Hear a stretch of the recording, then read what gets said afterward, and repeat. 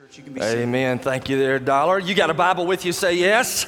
And let me invite you to open it up with me to John's Gospel, chapter 12. Now, if you're a guest of ours, we have been going through 1 John, but today, as well as next Sunday, we're going to take a break and jump over into John's Gospel, really to prepare us for next Sunday. Next Sunday is indeed Resurrection Sunday, and we want our hearts leaning throughout this week in that direction. So, God willing, He'll use His Word this morning to wash us clean, open our eyes, give us a fresh look at the empty tomb so that as we come together with our friends next week, that we have an opportunity to lift up the Lord Jesus Christ together. Now, John chapter 12, what we have really is this theme that emerges. In fact, you see it in John's Gospel chapter 10 as well as John's Gospel chapter 11. The theme is pretty simple, so let me kind of drop this on you in the introduction and so that you can hang everything on these three ideas throughout the entire message today, all right? What we will see in John 10, 11, and 12 is this theme where Jesus is presented, and then Jesus is rejected, and then there is this hardcore determination to actually get rid of the Lord Jesus Christ. We see that first of all in John's Gospel chapter 10. It's pretty amazing what happens there. Jesus comes on the scene and He is presented by saying this: I am the good shepherd. I'm the good shepherd. Now, to a Gentile audience, that wouldn't be that big of a deal, which, by the way, if you're not a Jew, you're a Gentile. Any Gentiles in the house, say amen? Yeah, y'all a bunch of Gentiles, all right? So Gentiles are here. But to a Jewish person who grew up memorizing the Old Testament, they would have also known Psalm 23. And in Psalm 23, the Bible says, and many of you know it as well, the Lord is my shepherd. So think about it. When Jesus comes on the scene and says, I am the good shepherd, what we have is Jesus claiming to be God Himself. And that's a massive claim. As a matter of fact, the scriptures teach us in John chapter 10 and verse 33 that He, being a man, was making Himself out to be God. It infuriated the religious people. So as a result, they rejected Him, and then they had this hardcore determination to get rid of the Lord Jesus Christ. In fact, in John 10 and 31, the Bible says the Jews picked up stones again to stone Jesus. So there it is, this determination to push Jesus completely off the scene. That's in John 10. Now, John 11, same thing happens. Jesus shows up and presents Himself again. You may remember the scene. Jesus comes into a town where the mourners are located. They are mourning the passing and the death of a man by the name of Lazarus. He had been dead for 4 days. He was in a tomb at this particular time, his body already decomposing. In fact, if you read the King James Version of this story, you will find that it says about the body of Lazarus that he stanketh. Are y'all with me? And that was the case. Now Jesus shows up on the scene. And Jesus presents Himself once again to all of the people by making this declaration. He says, I am the resurrection and the life. He who comes to me and believes in me will live even if he dies. And what an awesome statement this was from Jesus, and then He just proved it, all right? Because Jesus at this time walks over to where the tomb is, and you can imagine all the mourners. They're crying, they're weeping and wailing, and in this particular day and age, they would actually hire people to come in and to weep and to mourn and to wail. So these were hired mourners. And Jesus steps up to the tomb, and He silences the mourners with His statement, Lazarus, come forth. And as I study this, I begin to wonder, why does He call his name out, Lazarus? Well, the reason He did this is because if He just looked at the graves and said, come forth, they'd all got up and come. So He has to name him, Lazarus, come forth. And that's exactly what He did. Lazarus came forth. Now, Jesus was presented, but then we note in John 11 that He was immediately rejected. In fact, John 11:48 says it like this. Listen to their words. If we let Jesus go on like this, all men will believe in Him. And then listen to this. And the Romans will come and take away both our place and our nation. So these Pharisees and Sadducees, these religious elite of the day, were so concerned that they would lose their position of authority in that particular place, that they turned a blind eye to the very miraculous event of the Lord Jesus Christ, raising Lazarus from the dead. In fact, the Bible says in John 11:53 that they had this determination to get rid of Jesus. For the Bible says from that day on, they planned together to kill him. So here again, think about it. There's a presentation, there's a rejection, and then there is a determination to get rid of the Lord Jesus Christ. And then as we thumb over to John chapter 12, we see the exact same thing. That's what we're going to look at today. John 12, beginning in verse 12. If you'll stand with me out of God's word this morning. You got it there in front of you, say yes. And this is a pretty awesome text. You may have heard it before if you grew up in church. If not, you're in for a treat. The Bible says, on the next day, the large crowd who had come to the feast, when they heard that Jesus was coming to Jerusalem, took the branches of the palm trees and they went out to meet him and began to shout, Hosanna. We just sang that, didn't we? Hosanna, blessed is he who comes in the name of the Lord, even the King of Israel. Jesus, finding a young donkey, sat on it. As it is written, fear not, daughter of Zion, behold, your king is coming, seated on a donkey's colt. And these things his disciples did not understand at the first. But when Jesus was glorified, then they remembered that these things were written of him, and that they had done these things to him. So the people who were with him when he called Lazarus out of the tomb and raised him from the dead continued to testify about it. For this reason also the people went and met him, because they heard that he had performed this sign. Then in verse 19, here's the Pharisees again. So the Pharisees said to one another, you see that you are not doing any good. In other words, you've not gotten rid of Jesus. And then they say, look, the world has gone after him. Let's bow together. Father, we thank you for your word this morning. We pray that you would use it, as the book of Ephesians says, to wash us clean. God, we want to grow in our knowledge of you, but not just for knowledge's sake. God, we want to grow in such a way that we apply what we learn. And we see in this text of Scripture a great charge to present the Lord Jesus Christ to those who are outside of the faith. Help us to be faithful in doing that. And we ask that you would draw people to yourself, even this morning in this service, and we'll give you glory for it. And Father, at the same time, prepare our hearts, Lord.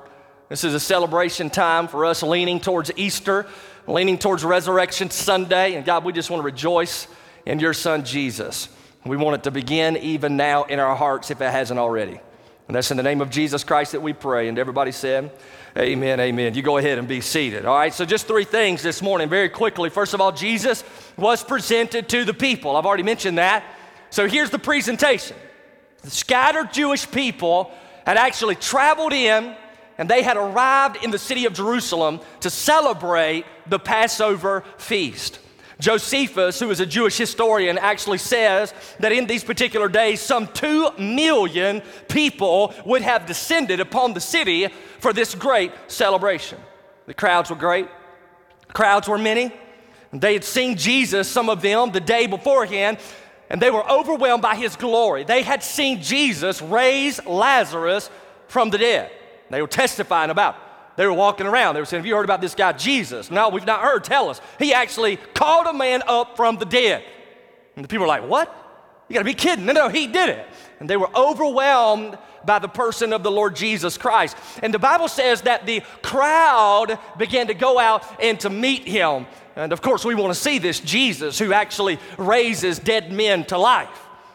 That's what the Bible teaches us as the crowd went out. Now, as we read our Bibles in John 12 and verse 12, and we see the word crowd, there's not much behind that in the English vernacular. But when you study in the Greek New Testament, you actually discover that John was using the term crowd to depict the common people of that day. In other words, John was saying all the common folk showed up to see Jesus enter into the city. So this was not the aristocrats. This was not the upper echelon of society. These were not the religious elite that everybody thought was holy. This was the normal people. These were people like you and I. These were both Jews as well as some Gentiles, all running out to see this man named Jesus. And although they were a common crowd, they knew their Bibles because they actually took a messianic psalm found in Psalm 118 and they applied it to the entrance of Jesus into the city.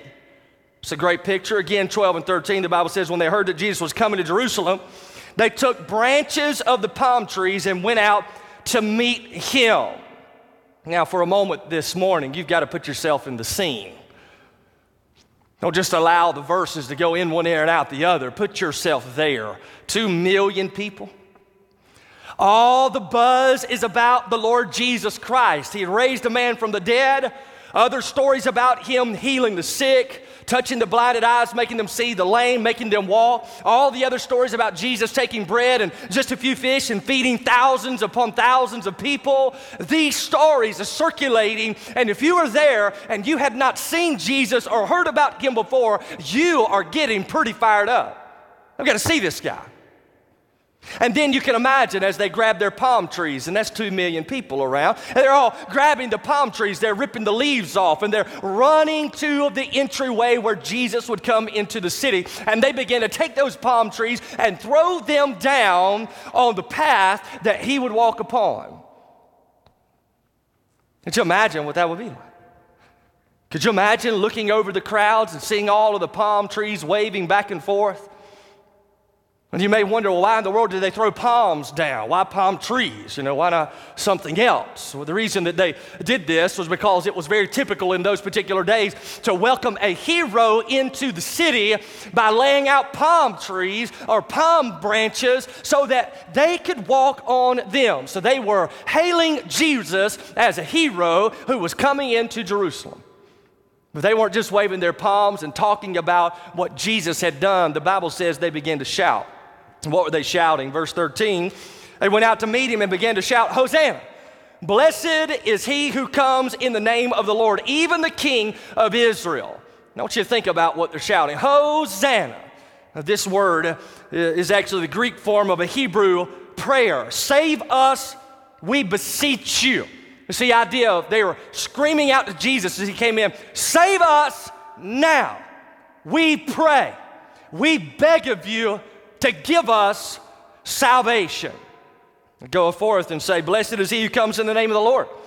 So they had recognized that Jesus was coming into Jerusalem based upon the authority and the name and the character of Almighty God. Blessed is he who comes in the name of the Lord. So they were saying, save us now, we pray. We believe you have come from God. This is their prayer. This is their shout. They're singing, they're shouting, all in unison, and then they proclaim him loudly as the King of Israel. This is what they long for, all right? They long for a king to come in. One commentarian, Matthew Henry, says their shouting would have denoted 3 realities that they hoped to be true. They were hoping that his kingdom would come immediately, and they were desiring for his rule and reign, that it would not delay. They were also hoping that he would experience victory over all and any opposition.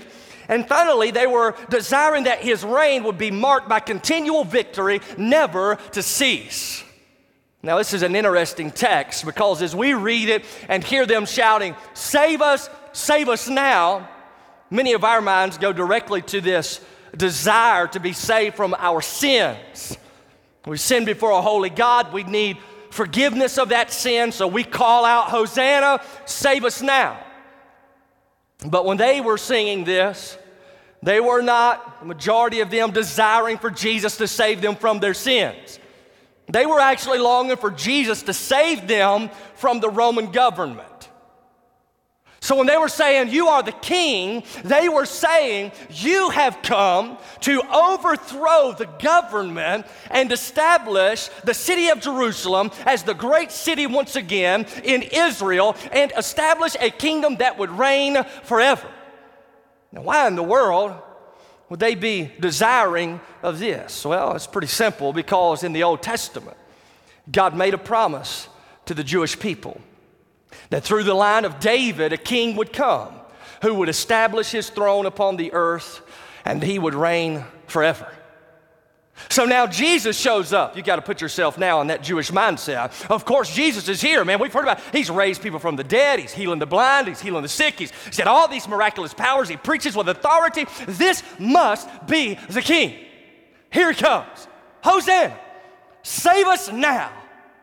Give us victory. That was their prayer.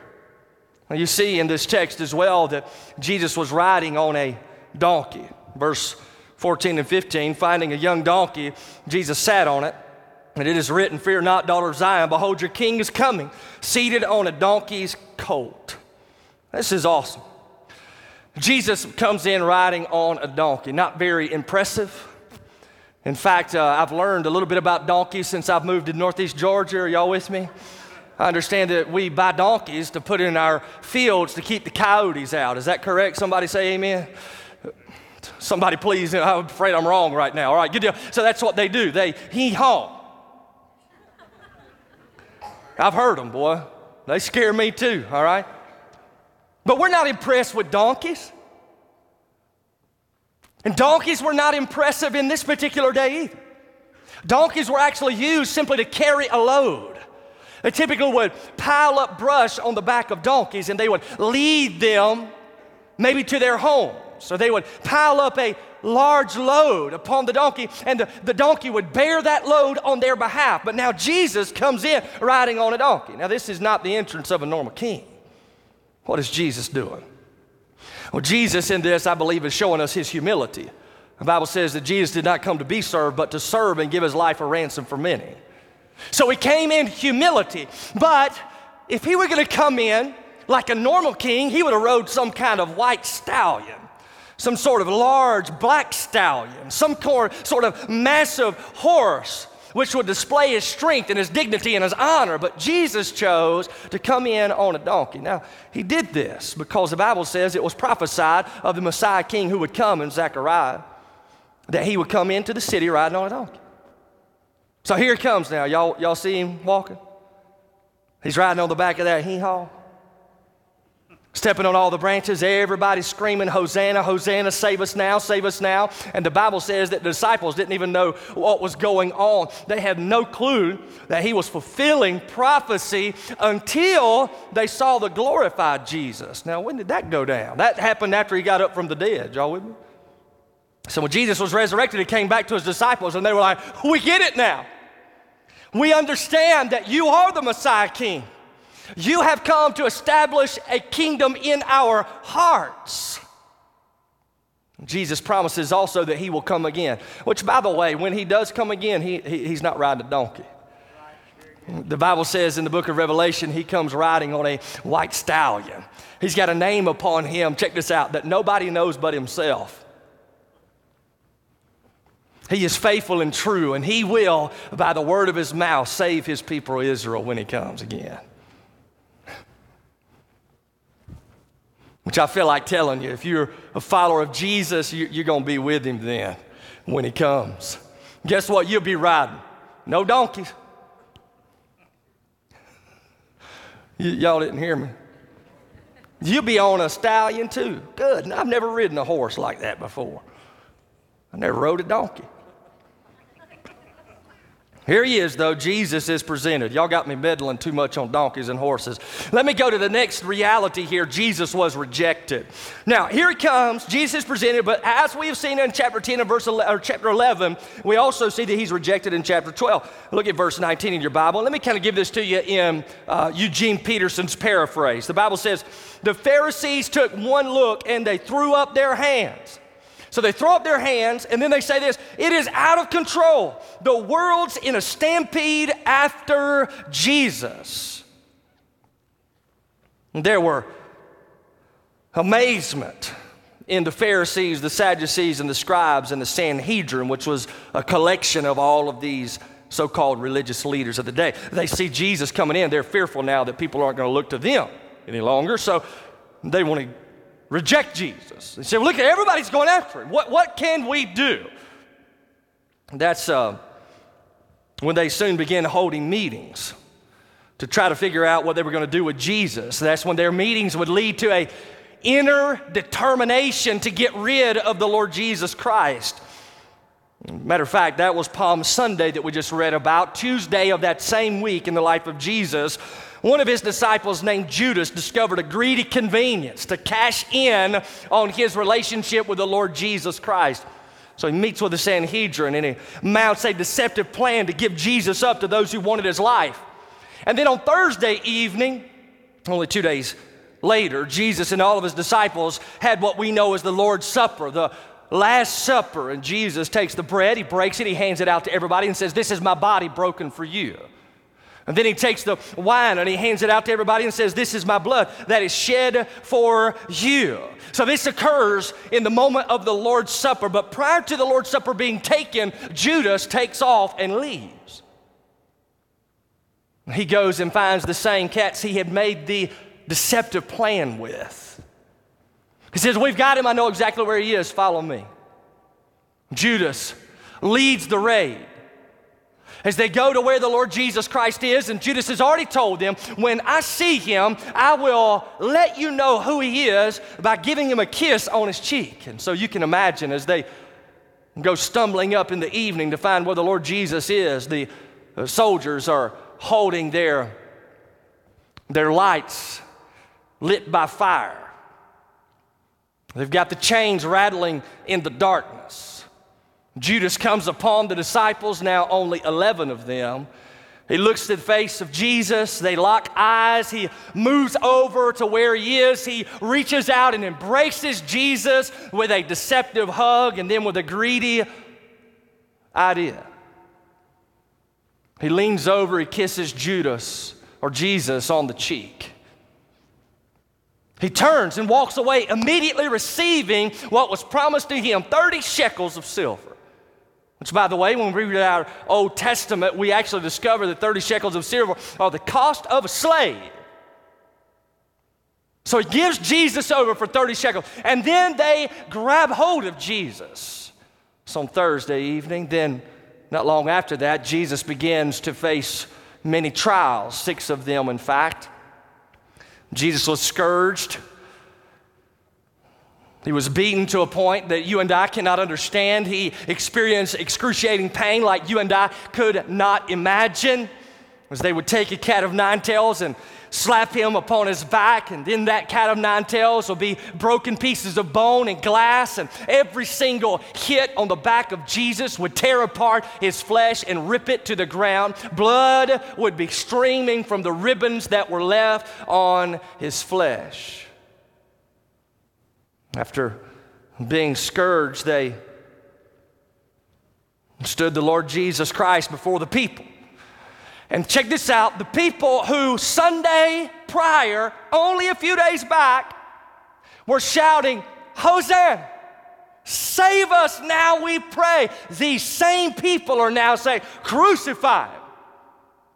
Crucify him, put him on the cross." Why? What changed their perspective? Well, it's because they began to see that Jesus wasn't coming to establish a kingdom on earth yet. So in their rejection, they were determined to get rid of the Lord Jesus Christ. And then Friday rolls around. Friday marks the day of Passover, by the way. And if you can imagine this, the city of Jerusalem would present their lambs to the priest of the temple to be sacrificed on their behalf. So whenever they would travel into the city of Jerusalem before they left, they would have gone to their fields and they would have chosen a spotless lamb. And they would have carried this lamb with them on their journey into the city of Jerusalem so that on the day of Passover, they could offer up this lamb on behalf of their sins. This occurred on Friday. You can imagine the innocent lambs being taken to the temple to have their lives taken while simultaneously Jesus Christ, the one of whom John the Baptist says, "Behold the Lamb of God, who takes away the sins of the world." As they led their lambs, if you and I were Jew and we lived in that day, we would have been carrying our lambs up to the temple, while at the same time, God the Father allowed his Son, the Lamb, to be carried outside the city gates up to a mountain called Calvary. We would present our lamb to the priest would slit its throat.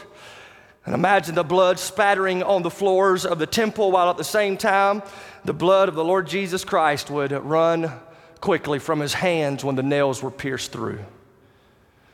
Blood would be sprinkled on the altar of sacrifice in the temple, blood everywhere being sprinkled all over the place, while at the same time the blood of Jesus would run quickly from his feet and his head and sprinkle down on that hard dirt floor.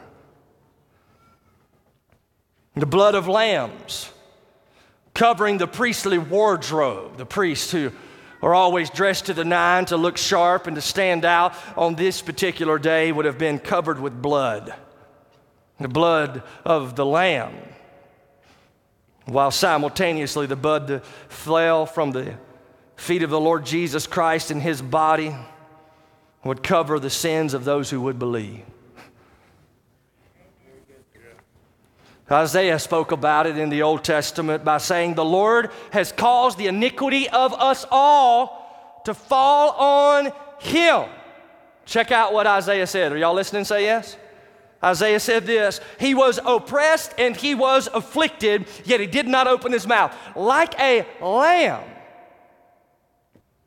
he was led to the slaughter. Like a sheep that is silent before its shearers, so he did not open up his mouth." John 12. Jesus was presented, Jesus was rejected, Jesus received a hardcore determination from people to get rid of him. He died on Friday, shouting from the cross, "It is finished." He breathed his last breath and gave his spirit unto his Father, committing himself in obedience. Saturday was one of those awfully quiet days.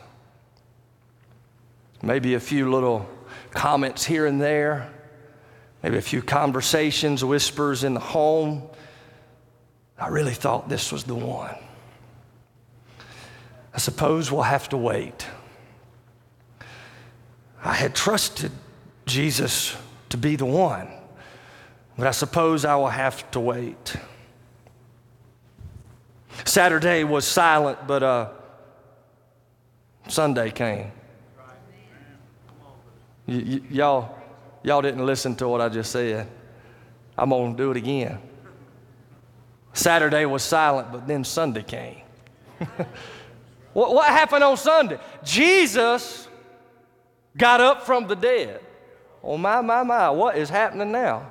The stone is rolled away, and Jesus comes out in a glorified state. And check this out. He is right now still presenting himself to people. And what do people do today? People continue to reject him. Some even try to get rid of the Lord Jesus Christ. But aren't you glad that some people receive him?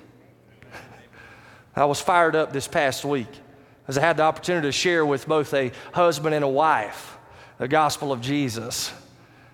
And they knelt and they prayed and gave their hearts to the Lord.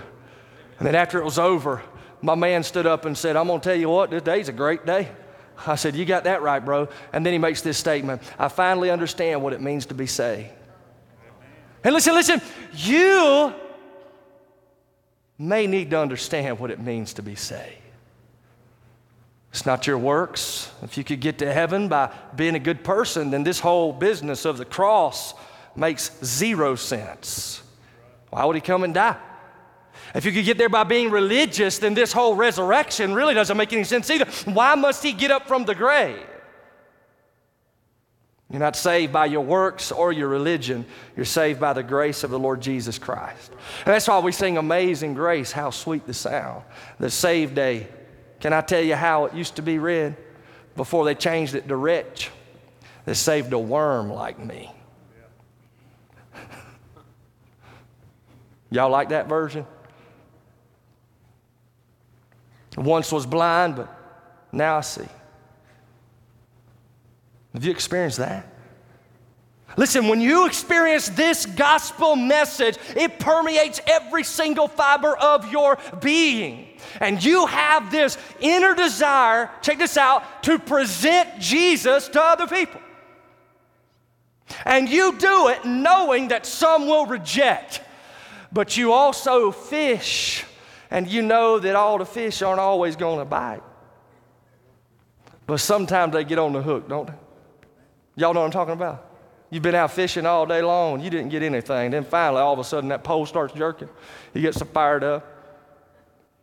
Y'all ain't with me. That's how it is with me, right? There that thing is, he's jumping. This is me excited. Y'all listen? I reel that bad boy in. So listen, I throw the gospel out, I throw it out, and sometimes it seems like weeks go by, and nobody responds, nobody jumps on, but then all of a sudden the pole starts moving. Y'all ain't listening, I'm going to preaching now. I get so fired up. That's what it's all about, seeing people come into the kingdom. And whenever you're saved, you'll find that's all it is about for you as well. Let's bow together. Father, this morning we've thanked you for the scripture. We've sought to worship you. And God, this morning I pray that you'd speak to hearts. Heads are bowed, eyes are closed, nobody's looking around as we prepare to take the Lord's Supper this morning. And we remember what Jesus Christ did for us by having his body broken, his blood spilled for our sake.